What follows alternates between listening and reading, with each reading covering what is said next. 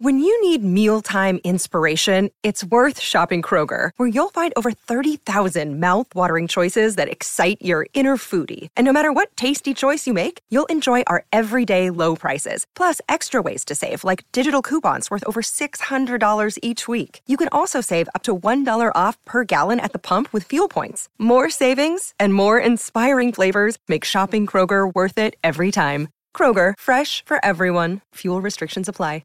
Pop quiz time. A lot of times narcissists have red flags. The question is, do you know what they are? So many times people think they know, or they question, maybe I do know, maybe that's a red flag, and then like, wait a second. So today we're going to be diving into red flags of narcissists, and want to be able to quiz you, see how many you know.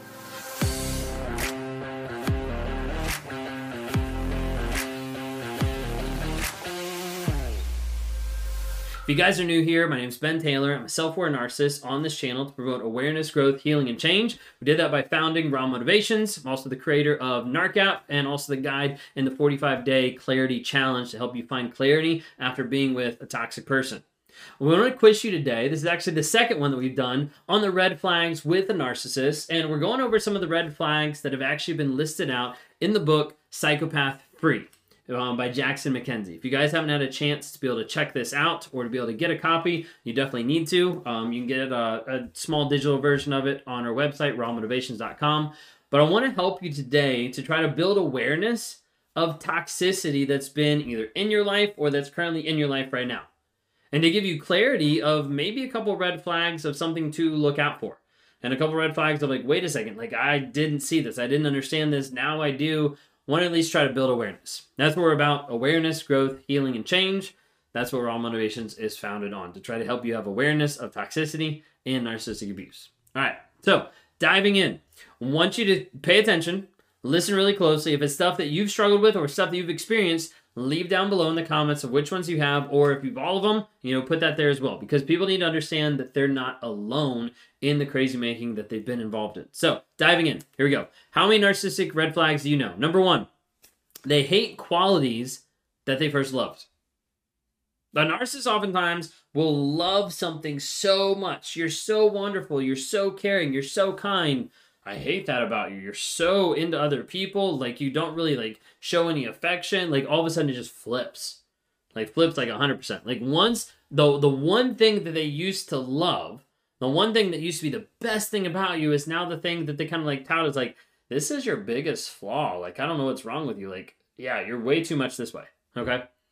So, they'll hate the qualities that they first once loved. It's like they hooked you, and now you're like, oh my gosh, they love me for that. And then, like, no, I don't. And pulls it away. Okay? Number one, hate the qualities of love. Number two, comparison. Okay? Not just comparison of like, oh, look at those two cars. Like, no, like, hey, I'm comparing you, the person in the relationship, with someone outside of the relationship. Do you know what comparison is? Comparison is the thief of joy. What it does is it robs you of that because it's always making you think, wait a second, like, that person's better than me.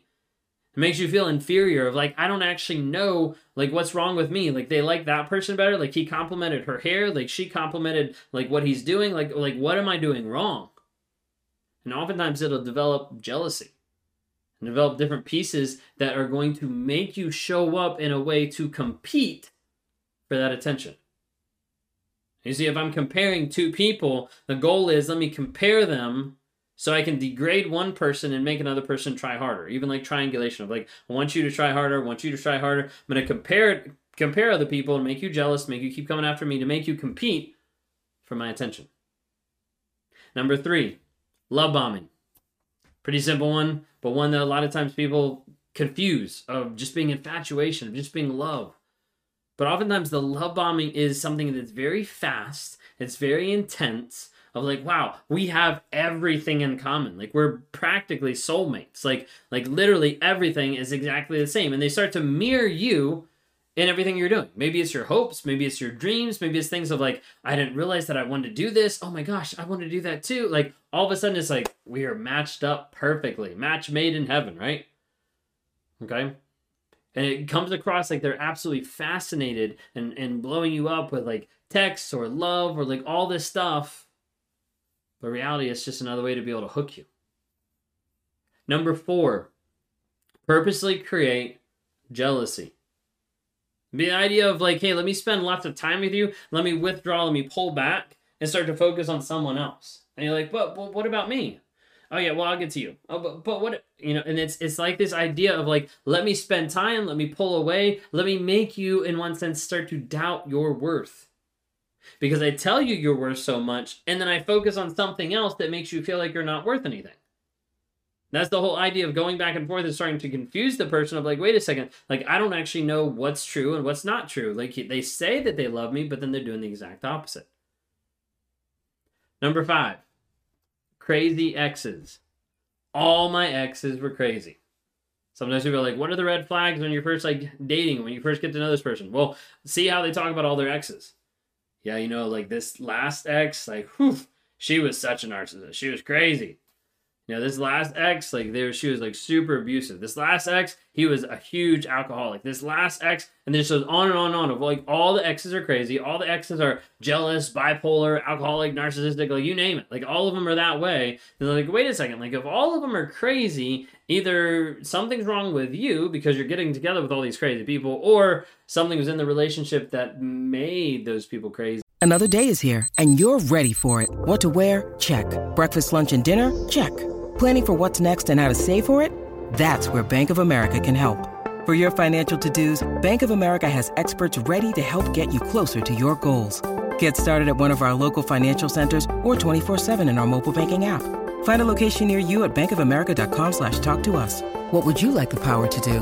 Mobile banking requires downloading the app and is only available for select devices. Message and data rates may apply. Bank of America N.A., member FDIC. Red flag. Okay. The thing is, whenever they get out of the relationship with you, now you'll be the crazy one. Or maybe they've left the relationship. You're like, yeah, like they made everybody, like they smeared me and made me feel like I was the crazy one when I didn't even do any of that stuff. They'll talk about the crazy exes. Number 6, you feel on edge all the time. Like you'll feel on edge, but you'll still want to be with them. It's like the baseline of a lot of aspects that build off of cognitive dissonance of like this person loves me, but they're not treating me like that. Like this person, like, will probably yell at me if I do this. They'll probably yell at me if I do this. Which one do I actually do? Like the back and forth gets really confusing of like what is actually real, what is actually matching up. And you're like their behavior and their action, their words, like it's all incongruent with what they're actually saying, what they're doing. Like what do I actually believe?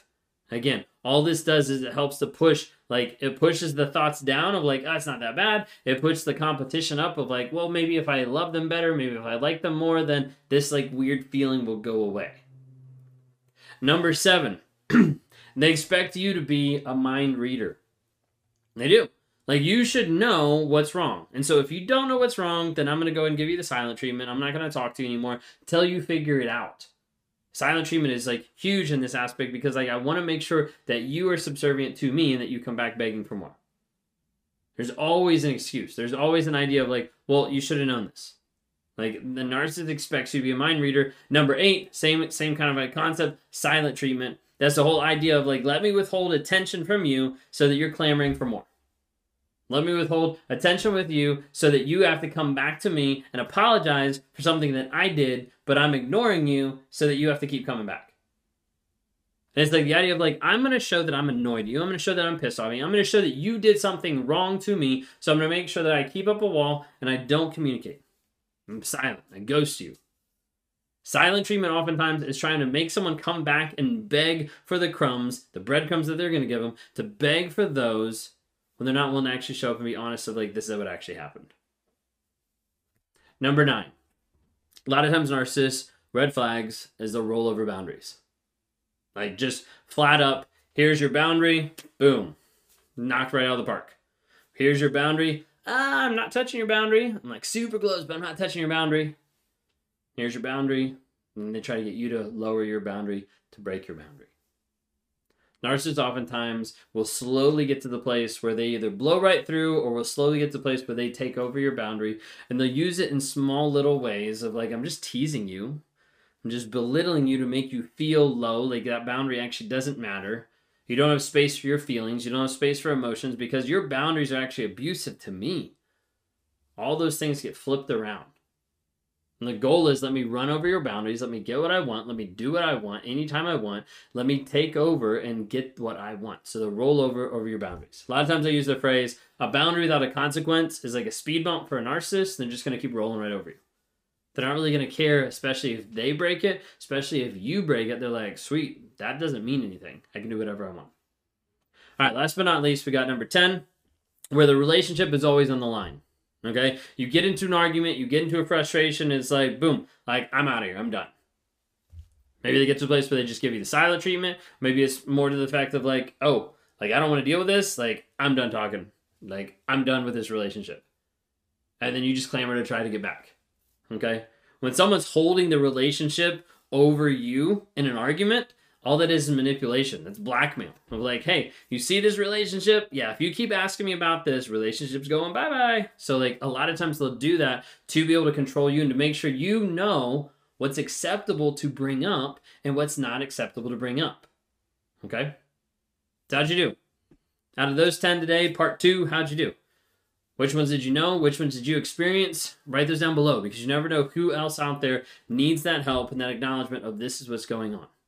If you guys want extra help into working through the clarity of being with a confusing person and the crazy making of being in toxicity, you can go to the 45-day challenge that we have accessible every month. You can go to 45-day challenge. It's at claritychallenge.net, not the .com. You won't find it there, but claritychallenge.net. If you're looking for community, helping assist you on your journey, check out narcap.com, Narcissistic Abuse Recovery Community. Then if you want to talk to me sometime one-on-one, would love to interact with you, you can go to rawmotivations.com. You can get a list of our services there. Would love to help out however I can. My goal is I want to be able to help to talk with you about how to get clear from toxicity and how to grow, how to heal, how to change, how to help you find the truth, rewire the story that you're believing, the false narrative that's there, and get back to the truth.